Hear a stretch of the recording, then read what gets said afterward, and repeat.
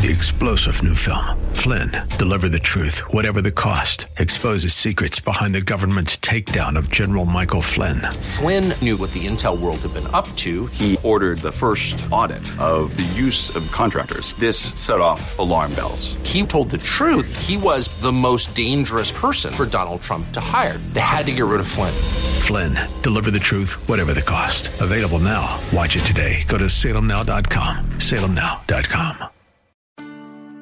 While we were still sinners, Christ died for us. And if it is true that the death, the burial, and the resurrection of Jesus Christ offers the forgiveness of our sins that when received can change us and reunite us with God, if that is true, that changes everything. Welcome to The Barnabas Effect with Paul Purvis, Senior Pastor of Mission Hill Church, a multicultural, multi-generational, multiplying church focused on shining the light and love of Jesus like a city on a hill. You're invited to visit any of the 3 locations in Temple Terrace and Tampa. For information and locations, visit missionhill.org. That's missionhill.org. Now, with today's message, here's Pastor Paul Purvis.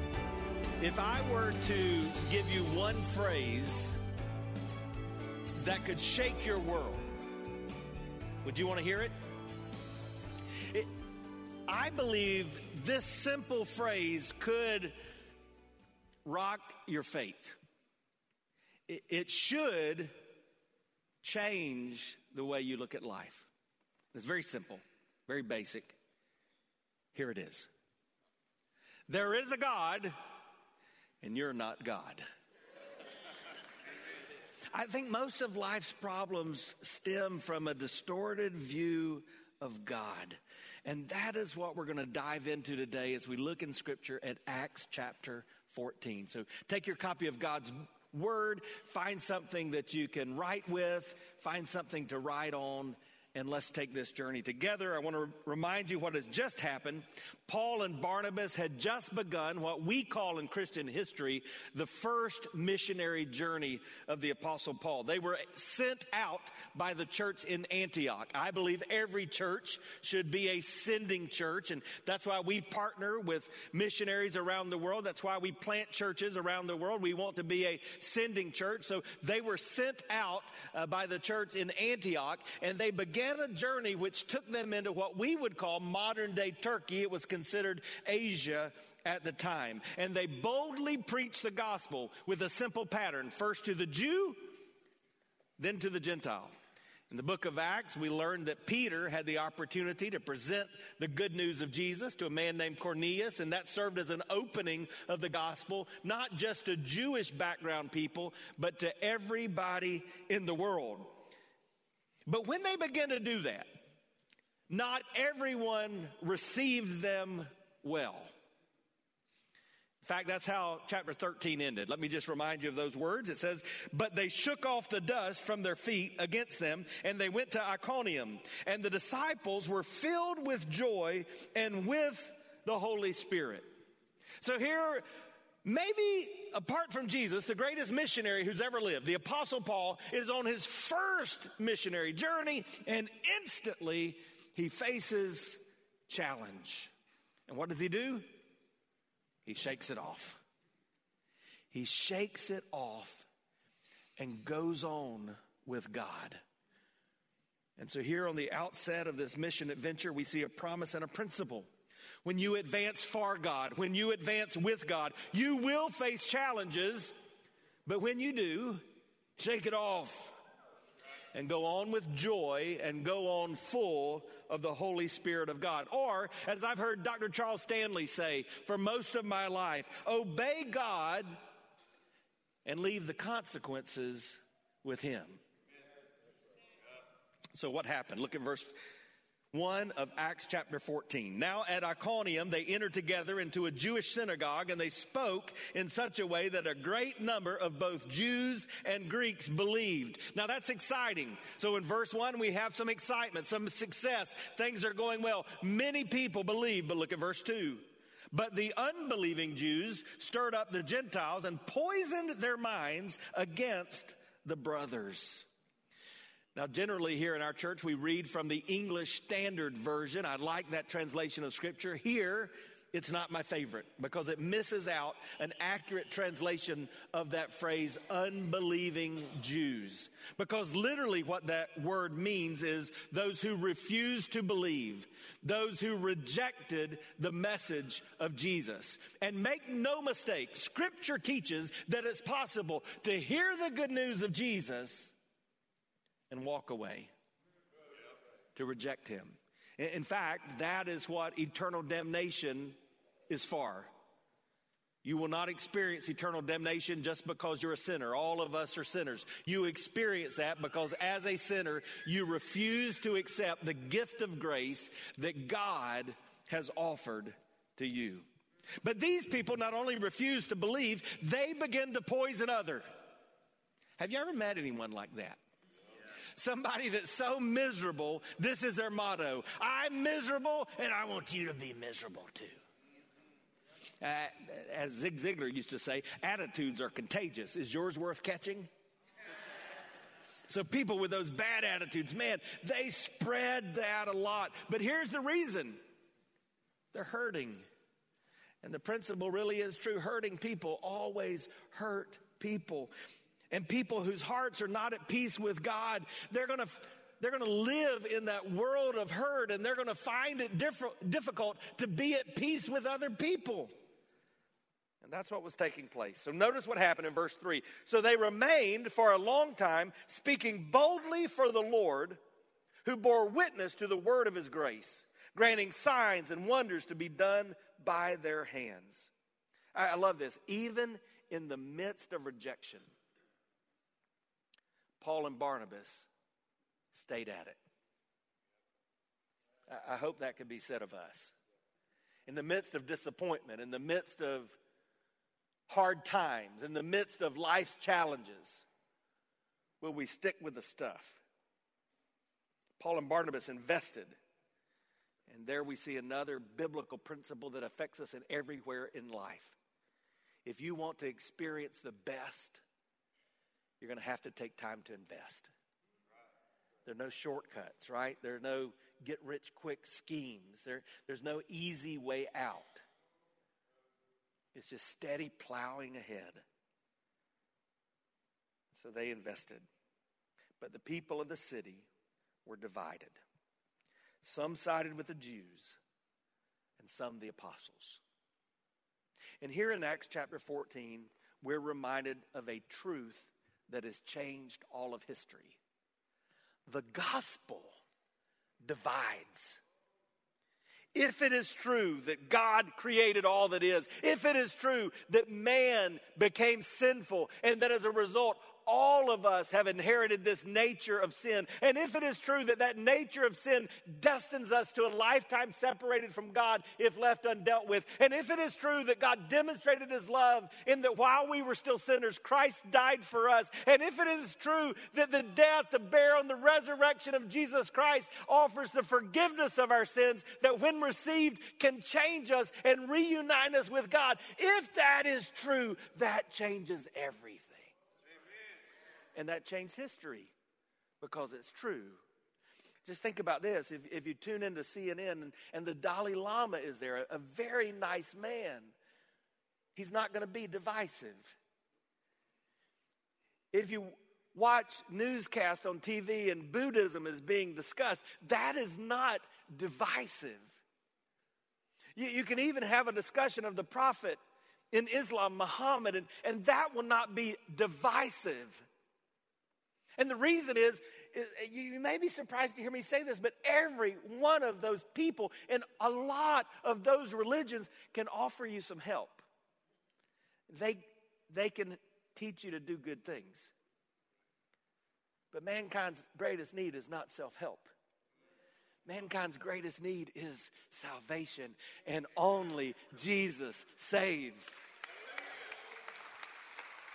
And so that becomes very divisive. In fact, in the Greek language here, the word that is used to describe this division is the exact same word that is used in the crucifixion of Jesus to describe what happened at the veil in the temple. Do you remember what happened to the veil?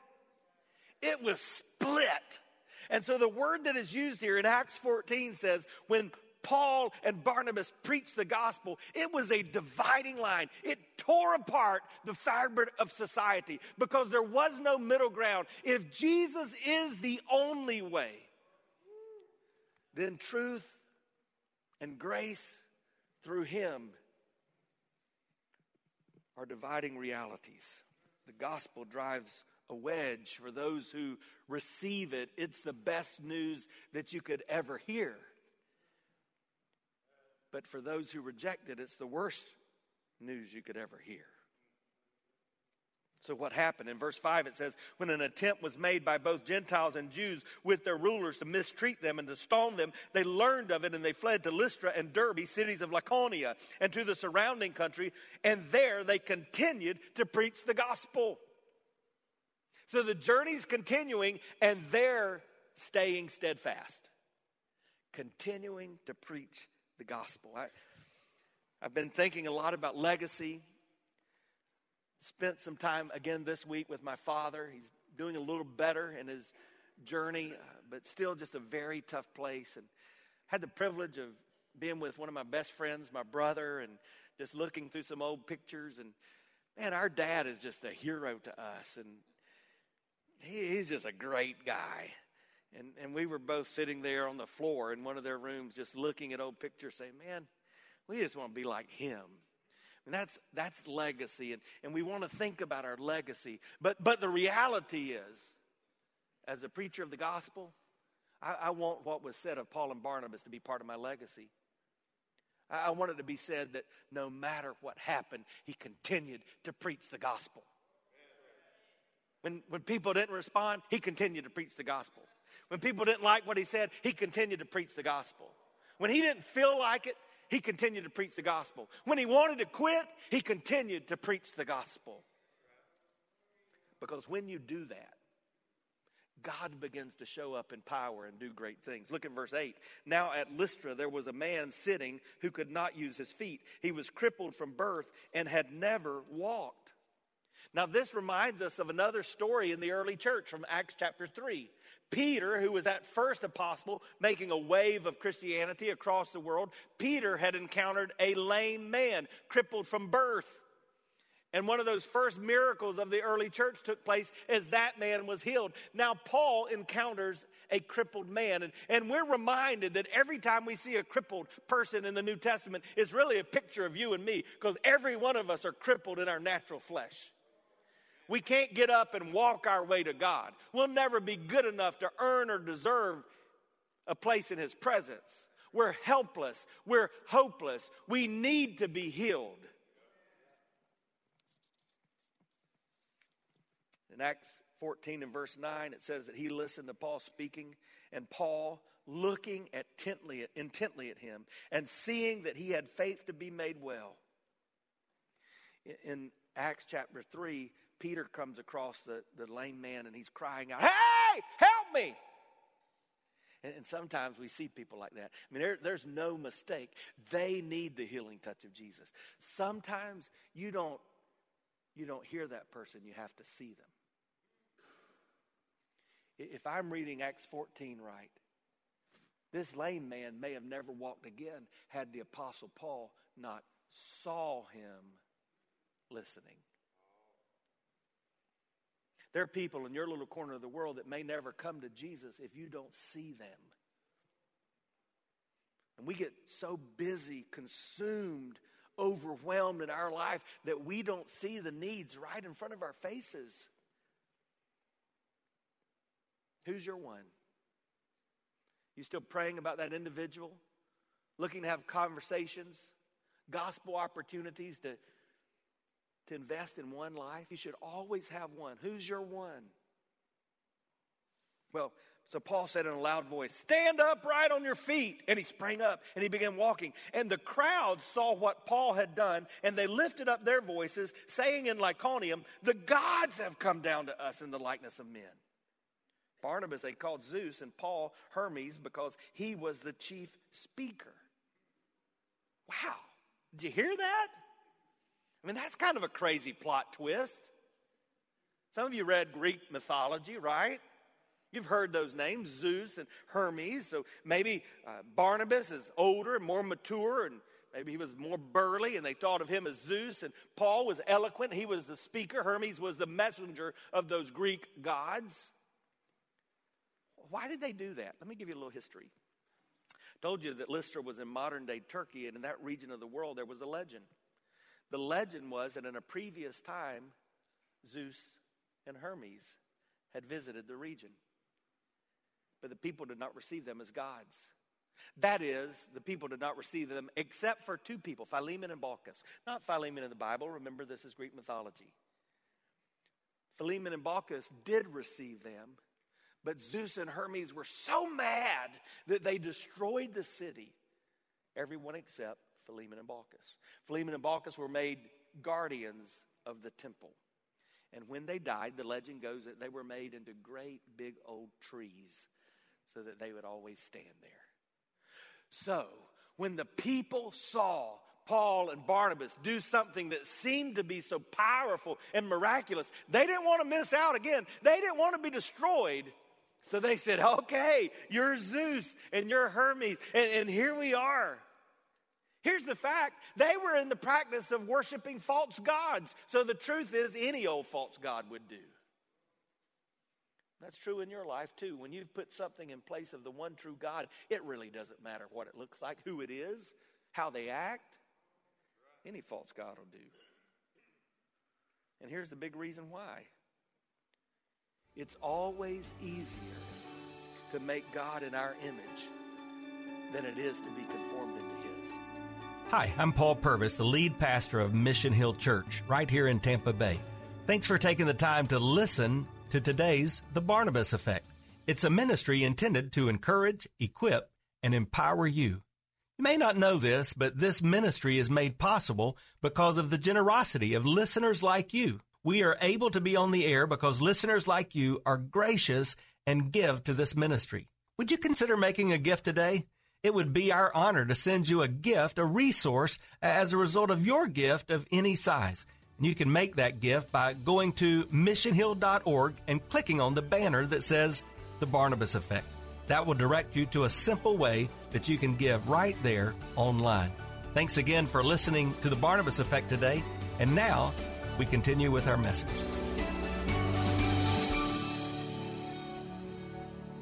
Someone once put it this way. In the beginning, God made man in His image. And over time, man has returned the favor. I believe this is what keeps many people from God. It may be what's keeping you from God. It's a distorted view of who God is.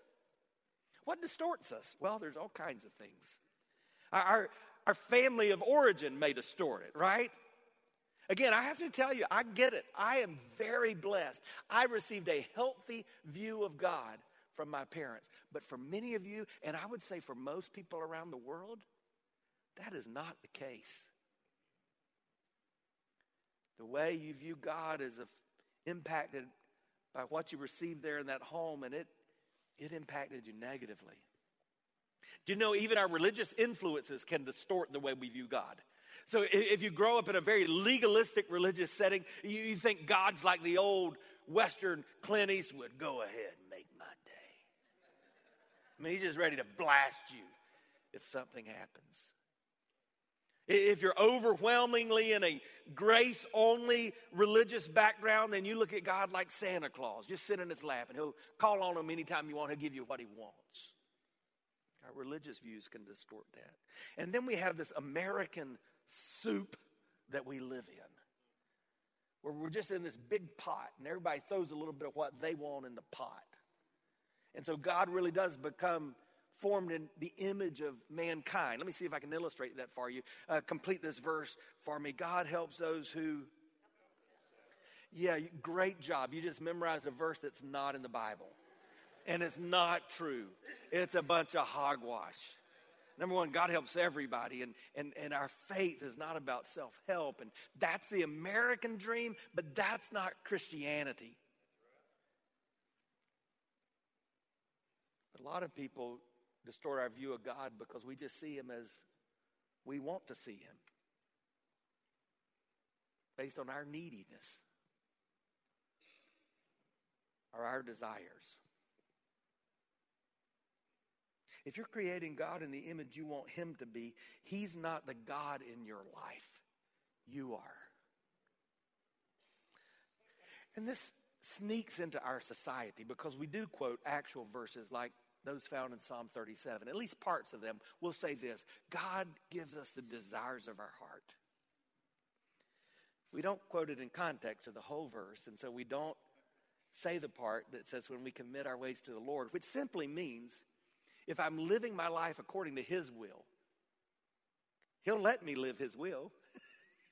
That's logical, right? He's God. He wants us to live his will. So if I'm living my life according to his will, if I'm committing my ways to him, he gives me the desires of my heart because my desires are what? His desires. But it sneaks in. I was driving yesterday and I was listening to K-Love, this nationally syndicated, great Christian radio program. But they were talking. And a lot of times in the radio, I feel like my daughter, who sometimes I'll turn on the radio and she says, they talk too much. And so they were talking and I guess they were talking about your dreams and your desires. And I heard this well-meaning lady say, I always dreamed of going to Paris and then I had children and so I assumed I could never go, but I hear what you're saying and I believe God gave me that dream. So I've got to go to Paris. I'm going to keep pursuing that dream because God desires me to go there. He wouldn't have given it to me if he didn't desire me to go there. No. Nothing wrong with Paris. I love it. I've been many, many, many times. But listen, be careful about assuming every desire you have is a desire given by God. If you're the author of who God is, what does that make you? Are you in God's story or is he in your story? See, all of creation is telling us God's story. And his desire is that your life as his creature, as the created one, that your life intersect his story. And he wants you to become a part of his story. But he's not in the business of making it all about you. It's not about you. We want to be God. The truth is, one of the saddest verses in the Bible is when it says, everyone did what was right in their own eyes. But we're made to worship. So in effort to fulfill the very reason that we're made, we find ourselves worshiping the wrong things. And you and I do that too. And that's a distorted view of God. So I would just ask you, maybe it's time to press the pause button and ask, how do you view God? Everybody has an image of God. Even atheists have an image of God. They do because they've created in their mind who they think God is. And then they say to themselves in a schizophrenic kind of way, oh, I don't believe in that. Doesn't matter how you perceive him. I need you to know today, there's not a white church God. There's not a black church God. There's not a Pentecostal or charismatic God. There's not a Calvinistic God. There's one true God. He revealed himself to us in Scripture. He's the Father, the Son, the Holy Spirit. And he doesn't like it when we make images of him. He doesn't want us to put others before him. There's one God, and you're not God. So let me just wrap this up and then pray with you. I want you to understand something. You are not God. You are not God, but God's power is available to you. I'm just telling you, the more I study Scripture, I feel compelled to tell you, I don't think what these New Testament apostles experienced have to be limited to that day. The healing power that Paul demonstrated with that lame man, it's available to you. And it may be the healing power for a marriage. It may be the healing power in your vocation. It may be the healing power in some other relationship. It may just be the healing power in your emotions. It may be physical healing power. But the power of God is available to you today. You're not God, but you do have access to his power.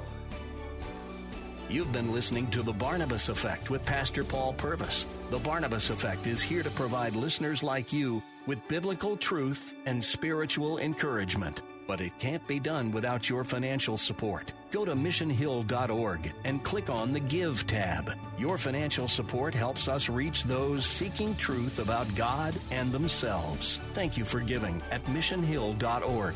And join us weekdays at 9 a.m. for The Barnabas Effect with Pastor Paul Purvis on Faith Talk, AM 570 and 910.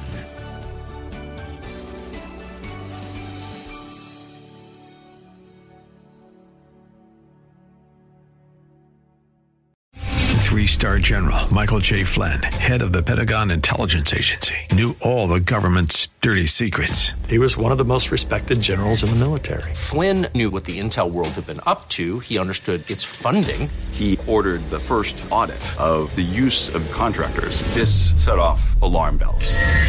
The explosive new documentary, Flynn, Deliver the Truth, Whatever the Cost, uncovers the facts behind this scandal. Flynn told the truth. He was the most dangerous person for Donald Trump to hire. I find out the worst enemy that I'm going to face in my life is right here in America. They took my assessment and they wanted me to change it. And I was like, I'm not changing it. They had to get rid of Flynn. With in-depth interviews, archival footage, and never-before-seen personal records of the man behind the headlines. I just felt like I was drowning. Flynn, Deliver the Truth, Whatever the Cost. Available now. Watch it today. Go to salemnow.com. salemnow.com.